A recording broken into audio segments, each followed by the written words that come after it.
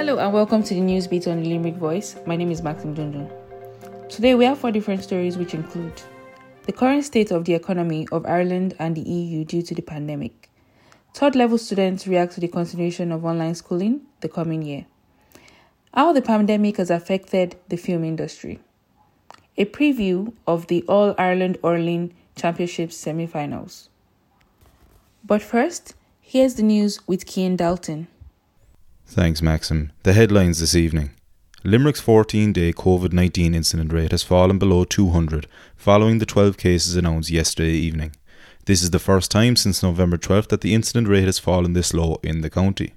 The Coombe Hospital has awarded an interim settlement of €3.3 million to Rosie Slevin due to the circumstances of her birth in 2016. The 4-year-old who cannot walk or speak and suffers frequent seizures sued through her parents. The government has been meeting this morning to discuss their plans to exit Level 5 restrictions. Hairdressers and gyms are expected to be permitted to reopen next week as the government moves towards a Level 3 plus scenario. The matter was debated in the Dáil this evening. Anna Maria Casey reports. The Cabinet met this morning to consider how Ireland will leave Level 5 restrictions next week. It is expected that Ireland will leave restrictions in a staged manner with Level 3 as a starting point. This would mean that hairdressers, gyms and churches will reopen with pubs and restaurants remaining closed for now. According to Public Expenditure Minister Michael McGrath, the way in which Ireland will exit Level 5 restrictions will not accommodate everyone. Minister McGrath said, "We are very conscious of businesses that haven't been able to open for some time. December is a critical month, but at the same time we have made real progress on the virus front and we don't want to sacrifice that unnecessarily." Speaking in the Dáil today, Taoiseach Micheál Martin said, "Ireland is second best in the European Union in terms of keeping the virus down. There will be risks moving into the Christmas period and the challenge is how we'll mitigate those risks. A Cabinet subcommittee meeting will be held this evening to further discuss Ireland's exit from Level 5. Following the alleged leak of thousands of young women's images online last week, sharing intimate photographs on the internet without consent now attracts up to 7 years in jail. The new measures were brought to Cabinet by Justice Minister Helen McEntee earlier today. Maxim Dundun reports. Justice Minister Ellen McEntee got the Cabinet to approve to legislate against anyone found guilty of sharing intimate images without consent. Whoever is found guilty could face up to 7 years imprisonment under the new offence to tackle the non-consensual posting of sexual images. The new offence is set to deal with the recording, sending, and distributing of intimate images without consent. She advocates that Irish law needed an update in the area since the advent of text messages. The new offence is a way to protect Irish women who have had to face harsh realities in situations of their private photos being leaked online without much consequences. The Social Democrats are proposing a private member's motion to defund the greyhound racing industry. The motion will be put forward in the Dáil on Wednesday. Here's Aidan Corbett with more. Social Democrats co-leader Catherine Murphy is fronting a motion to defund the greyhound industry alongside TD Holly Cairns. The motion aims to reverse the €2.4 million increase in funding awarded to the greyhound industry for 2021. The Social Democrats also aim to increase funding for the welfare of greyhounds and phase out state support for the industry. The greyhound industry has come under intense pressure since the RTE documentary Running for Their Lives was released in 2019, revealing cruelty within the industry. An online petition currently has over 4,000 signatures. And now in sports, there is news coming from the county boards of Louth, Roscommon and Laois GAA. Here's Aidan with more. Mickey Hart has been ratified as the new Louth senior football manager for the next 3 years. The former Tyrone manager's immediate focus will be on returning Louth to Division 3 after the wee county suffered relegation to Division 4 in the elongated 2020 season. Anthony Cunningham will be staying with the Roscommon footballers until the end of the 2022 season. The Galway native, who initially signed on in 2018 on a 2-year deal, has now had that extended by a further 2 years. Finally, Eddie Brennan has stepped down as Laois senior hurling manager. The 8-time All Ireland winner with Kilkenny spent 2 years with the Midlands County, winning the Joe McDonagh Cup in 2019 and recording a shock victory over Dublin in the All Ireland qualifiers that same year. Aidan Corbett, reporting for Newsbeat and the Limerick Voice. Thanks, Aidan, and thanks to the rest of the team. Back to you, Maxim. With the return to severe COVID-19 restrictions in recent weeks, immediate damages to the economy of Ireland and the EU in general would be expected. Here's Anna Maria Casey telling us more about this. Thanks, Maxim. I discussed the past, present and future of the Irish economy with Stephen Kinsella, Associate Professor of Economics in the Kemmy Business School in Newell and the Chief Economic Writer at Currency.news. Ireland is currently providing a range of supports to those financially affected by COVID-19. Could you explain how Ireland is financing these supports? The Irish state is issuing sovereign debt, which is being bought by the European Central Bank. So the European Central Bank is printing off money, and it is using that money to exchange for the bonds of the Irish state. So almost every penny that people are getting, they're being borrowed at very, very, very low interest rates. It's not unfair to call it almost free money, which is not a bad thing, but it does need to be paid back at some point in the future. In your opinion, what is the most appropriate measure that Ireland should take to be able to pay these borrowings back in the future? We need to raise taxes. Fundamentally, more people need to pay more taxes and more types of taxes. I'll give you 3 examples. The first is a wealth tax, or a net wealth tax. So wealth is anything that's like a stock of income. Think about stocks, bonds, shares, houses, company stock, things like that. Then the second type of tax is employers' PRSIs. This is pay-related social insurance. This is the stuff that pays for sick pay. And then the third type of tax that needs to rise is income tax. So more people need to pay more income tax. But the way you do that is you will tax wealth first, then you'll tax employers, then you increase taxes on people with lower incomes, because you need to be able to actually offset some of the costs that people on lower incomes have. Those costs are basically 3 types of costs. The first is housing costs, which is the main expense for lots of lower income workers. Second thing you do is you lower the price of childcare to free or nearly free, and you heavily subsidise it. And the third thing is you really invest in public infrastructure like cycle paths, trains and things like that, so you really reduce their transport expenditure. Then, given that their disposable income will be higher, you're not putting people to the pin of their collar by asking them to pay more in their share of income taxes. So that's how you pay for that, and you do it gradually over a 5 to 10 year period, so you don't have a situation where you have to jack up taxes on people like we had in 2007, 2008. Is it a good thing for Ireland to be an EU member during this time of emergency? Extremely good. With the European Central Bank can print money unlimited quantities, and it has no difficulty assuring its credibility because it's effectively backed by France and Germany. The Irish Central Bank, on the other hand, is a central bank of 5 million people, essentially the population of the city of Birmingham. So it would struggle to maintain the kind of very, very low interest policies we see now. It's actually the big difference between this crisis and the last crisis. Last crisis, we had very high interest rates on sovereign debt, so we weren't able to borrow.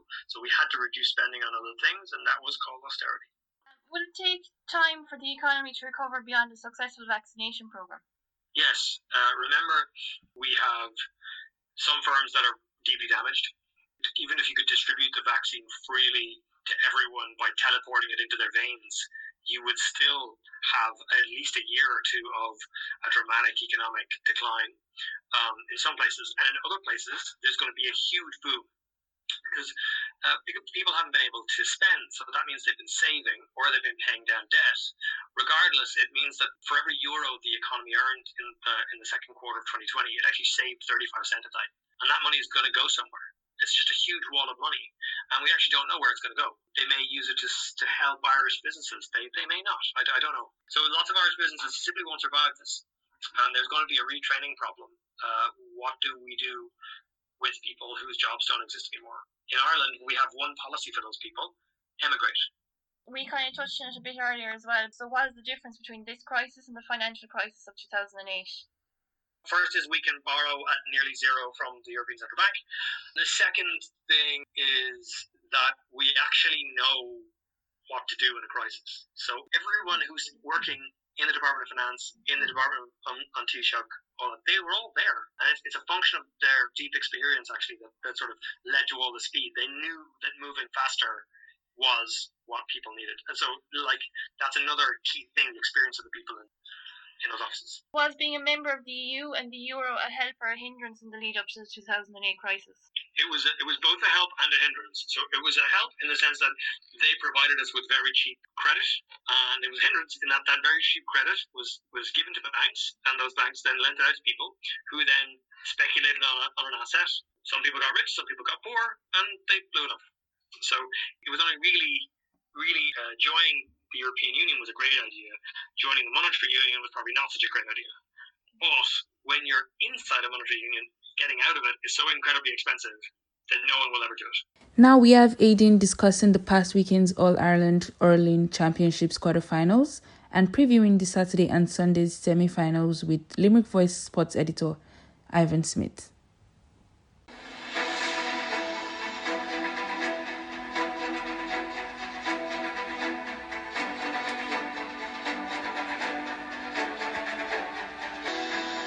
Thanks, Maxim, and welcome back to Newsbeat and Over the Bar for the Limerick Voice. I'm Aidan Corbett, and I'm delighted to be joined by sports editor Ivan Smith to discuss the hurling from the past weekend and to look ahead to some mouth-watering contests this Saturday and Sunday. How are you, Ivan? I'm good, Aidan. Thanks very much for having me. So yesterday we discussed the All Ireland Football Championship, and today, Tuesday, we'll be discussing the impending semi-finals due to take place this weekend. Today is all about the hurling, and my word, Ivan, what a weekend of hurling it was. Goals galore in both quarter-finals. Galway besting 14-man Tipperary by the skin of their teeth on a scoreline of 323 to 224, and Waterford eventually besting Clare, who were trying to keep up with them and nearly did, but Waterford ran away with it in the end, 327 to 319. Just an abundance of goals on Saturday, Ivan. I think it's great to see, to be honest, because really this is why we tune in. We tune in to see the best play the best. It was quite an interesting tie between Galway and Tipperary. Do you think Galway deserved it, or do you think it was very much on a knife's edge? Well, it was on a knife's edge, but I felt Galway looked marginally, now we're talking fractions here, marginally better for most of the game. But at the same time, I think the sending off, it did have a huge impact. Let's make no bones about it. Kilkenny, last year's runners-up, will be facing Waterford after they got the better of Clare in what was a very ebb and flow kind of match. Waterford stormed out of the gates, getting 2 quick goals, and Tony Kelly rolled his ankle, wasn't really able to move well for the whole game, and Waterford eventually, after getting pulled back twice, Clare had the momentum at one stage, but Waterford in the second half just completely blew it out of the water, and they weren't going to be caught once they got that much of a lead. I think Waterford fully deserved the win. I think Clare were hampered by Tony Kelly getting that ankle injury early on. I still feel like Waterford, I know people look at Kilkenny in the Leinster final, like I thought Galway were edging them for 50-55 minutes. They led by 5 points. Like, this is set up wonderfully for Waterford in a way, because they're coming with the momentum. Everyone seems fit. You'd Conor Gleeson come into the action again, got 2 points off the bench. Like, that's a big boost if you could have him. I really feel like Waterford are in a good spot right now. But Limerick Galway, on the other hand, one of those sides are probably the favourites now to win Liam McCarthy. Yeah, I think that's a fair summary. I still feel, look, at Limerick are still probably the favourites this year, but I think Waterford showed that you can get at them, you can rattle them. I feel like Limerick are a team that would benefit more from playing week on week. I think Kilkenny, they've some older guys, the break would probably do them more good. I still feel like Galway could get a quick start on them, and I think Galway need to bypass the middle third. Like, I still feel that Galway, when they worked the short puck out against Tip and they almost bypassed the Tip half back line. Now, they did have an extra man, which made it easier. I think they'll need to do that against Limerick to really punish them, because I feel like Conor Whelan has had 2 fairly quiet games. I've never seen him have 3 quiet games. I feel like Galway are in a good spot going into this in that sense. Now, Limerick obviously have the momentum, and it's only 2 weeks in a sense. It's not, last year they were caught because they had more than 3 weeks off, and they got caught in the hot by Kilkenny at the start. So I don't think that'll be as big a factor. But I still feel with the likes of Joe Canning dropping back, spraying passes the way he has been, Galway have been used possession a lot better in that second half against Tip. A lot of it will come down to the puck outs. If Galway can break even there. So are you putting your neck on the line, Galway, Kilkenny, for the 2020 All Ireland Hurling final? Yeah, I'll go for Galway, Kilkenny, repeat Leinster. There've been a fair few finals between them over the years. I'll go with that, but look, it could easily be Limerick and Waterford. I think we've got 2 cracking semi-finals in store. It's brilliant to have right now, to have this at Christmas time. Nobody really knew what to expect, but it's actually been amazing to watch, hasn't it?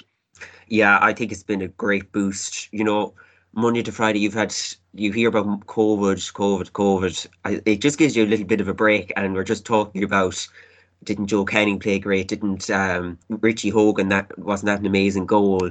Waterford look a good side this year. You know, Limerick look very tough to beat. we're able to talk about other things, and I feel like the panels are respecting the guidelines as well. I don't feel like it's just for show. I feel like they're making serious and conscious efforts to get these games played and to limit the possibility of the spread of the virus within the GA.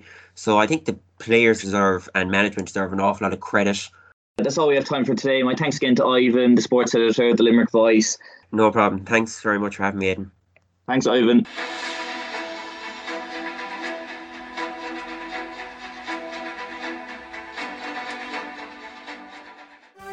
Welcome back to the Newsbeat. It was recently announced that third level students will continue with online-based learning come 2021 due to the pandemic. Many students have had different reactions towards this announcement. Let's hear what some of them had to say. My name is Toby Kimbelumo. I'm studying electronic and computer engineering, and I'm a first year in the University of Limerick. Can you tell me how your semester has been so far in regards to the pandemic and the restrictions of not being able to go to school? So far this year has been pretty difficult, in my opinion. I've had a lot of trouble with the online learning, and I just find it more challenging having to learn other stuff online rather than being in the classroom physically, which has really hurt my ability to learn. It's recently been announced that it's going to continue next semester. What do you think about this? I'm pretty disappointed with it. I was hoping next semester would be a change and I'd be able to start fresh. Do you think the quality of education from online classes and in-person classes are of the same quality? Definitely not, no. In-person classes are a lot higher quality. You can learn a lot more when you actually see the lecturer face-to-face rather than online, which is why I really dislike online classes. My name is Ifeoluwa. I'm currently studying software engineering at the University of Limerick. How have you been able to deal with online learning due to the pandemic? I mean, it's good because you don't have to wake up every day trying to get to class before the lecturer or like getting early to class. You just have to wake up on time before the class and then join the class. What has been the downside for you in regards to the online-based learning? I'm actually really enjoying it. I think maybe downside would be not knowing your classmates very well, but it's been fine for me. It's been good. So it's been recently announced that online-based learning is going to continue next year into the next semester. As a master's student with a 1-year program, how do you feel about this? I feel like you don't get to have the full experience. But at the same time, I'm happy because I don't have to go and meet new people. How do you feel about the quality of education you're getting from online-based learning? So I feel that we should be able to get some money back because we paid to use some facilities, and because of the restrictions and staying at home, we don't get to use that. So my name is Adilu Samuel. I'm a master's student in the University of Limerick studying international studies. The semester has been online since the beginning of the school year. How has this affected your ability to interact with other people? Frankly speaking, it has been very difficult. The online classes have not been helpful in terms of socializing, because many of us are not used to this whole system of education. So it'll be very, very difficult. Being new to Limerick, how has it been for you to meet other people? I have not been able to meet new people because of the whole lockdown and keeping your distance. So it's difficult to approach people. Do you think the quality of education you're getting from online-based learning and the quality of education that you would get from a classroom setting is the same? It's definitely not the same. I think face-to-face class would be the best in terms of education, because are we really learning if we cannot see our other classmates? And also, I think the school should look into the aspect of trying to refund students. I don't know, because we paid full school fees for face-to-face class and we are learning online. And most of us are even in our home countries. We are not even in Ireland at the moment. So does it just seem right? My name is Amira Basari.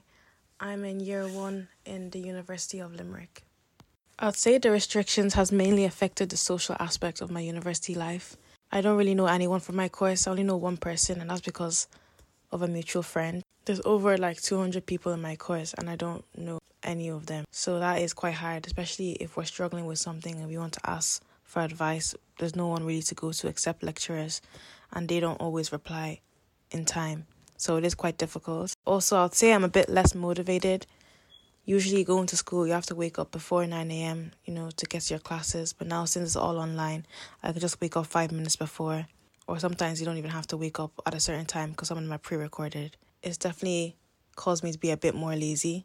To be honest, I don't really know how I feel about being online next year. I'm actually okay right now. In the beginning, when I first heard that the whole year was going to be online, like before I even started school, I wasn't happy about it because obviously I'm a first year. I want to enjoy the college experience, especially in first year. It's supposed to be the easiest year, so I thought it was being taken away from me. But now, or being in 8 weeks already, I'm actually okay with the fact that I'm online. I feel like I get to do things in my own time. I don't think it's too bad, honestly. Social anxiety is also a thing, so I don't have to face that when going on campus. So I kind of like that. I get to be online and just do stuff in my own time, work away.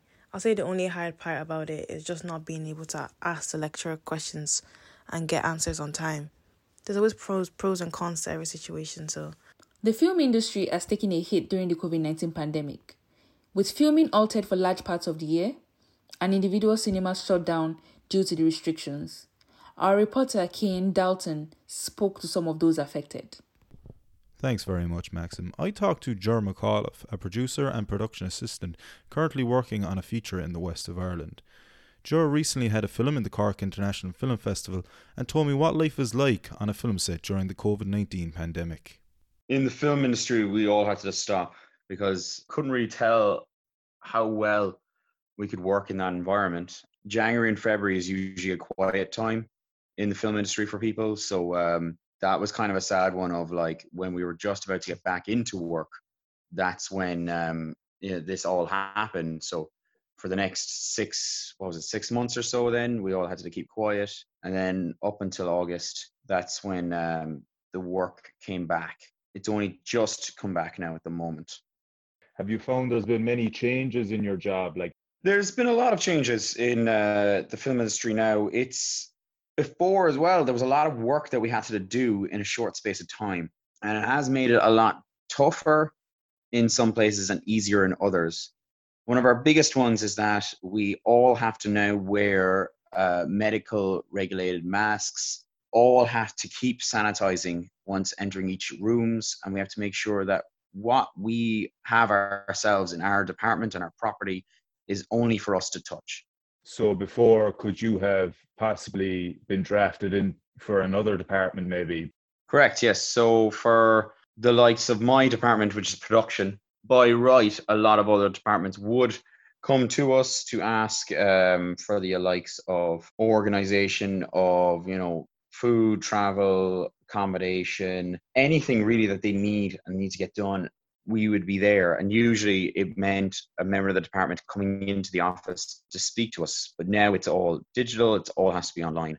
As well, what a lot of these bigger productions are doing is that we stay in an accommodation area and we isolate and we pod. So they kind of ask us then that on the weekends we don't travel home. They're helping us to do that, so they're not forcing us, they're just asking. Biggest things is that we constantly have to be tested. It's one of the other cases that we have. So they do these fast COVID tests.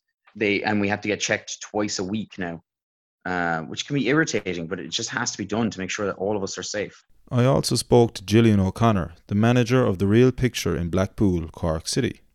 I asked Gillian about her thoughts on dealing with the general public during a pandemic and the prospect of opening her doors once again. Will you be open with level 3? Is that allowed in the new restrictions? We don't know yet. We had to close on the last level 3, so we closed on the 6th of October, whereas everybody else was still open until the 22nd.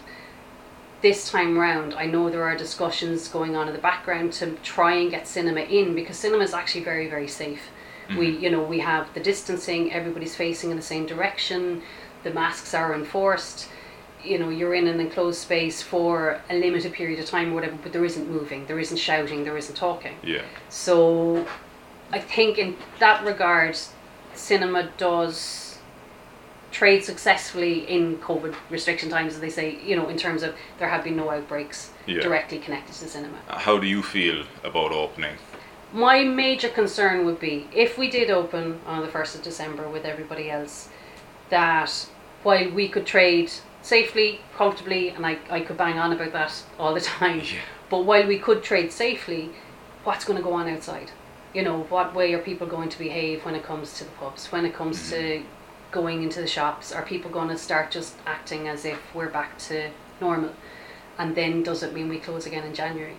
And I suppose with the videos kind of emerging every week now of, you know, people acting up in towns, did that annoy you, or did that annoy people in working in retail film? Like, it's frustrating to watch. Well, it's only frustrating in that people are constantly going on about how we're all in this together, and everybody's doing, well, everybody would like to think they're doing the right thing, and you're staying at home, you're staying away from people. When you do return back to work, you're doing your distancing, you're doing your cleaning, and then you see that and you're like, well, only some of us are in this together. So what's that going to do to the general population down the line? Do you think that maybe the government could have been clearer or had better kind of relaying of information, or has it been okay for you? One thing I have found is that cinemas don't get mentioned as much as I would like. Maybe they're being mentioned more. Theatres and other places. Exactly, yeah. You hear about pubs, you hear about theatres, you hear about, you know, the musician side and the actual live acts, which I completely understand why they would be seen as something because it affects individuals more. Whereas cinema is just, you know, a bunch of people sitting in a room looking at a wall as such. They're not looking at performers. It would be nice if we were mentioned so that, you know, we knew exactly what the government were talking about when they were talking about arts, when they were talking about culture. You know, do they see cinema as a cultural thing? The fate of cinemas will not be known until later this week, but for now and for Newsbeat, this has been Cian Dalton. That's it for today. It's been the Newsbeat on the Limerick Voice. From me and all the team, have a great day and stay safe.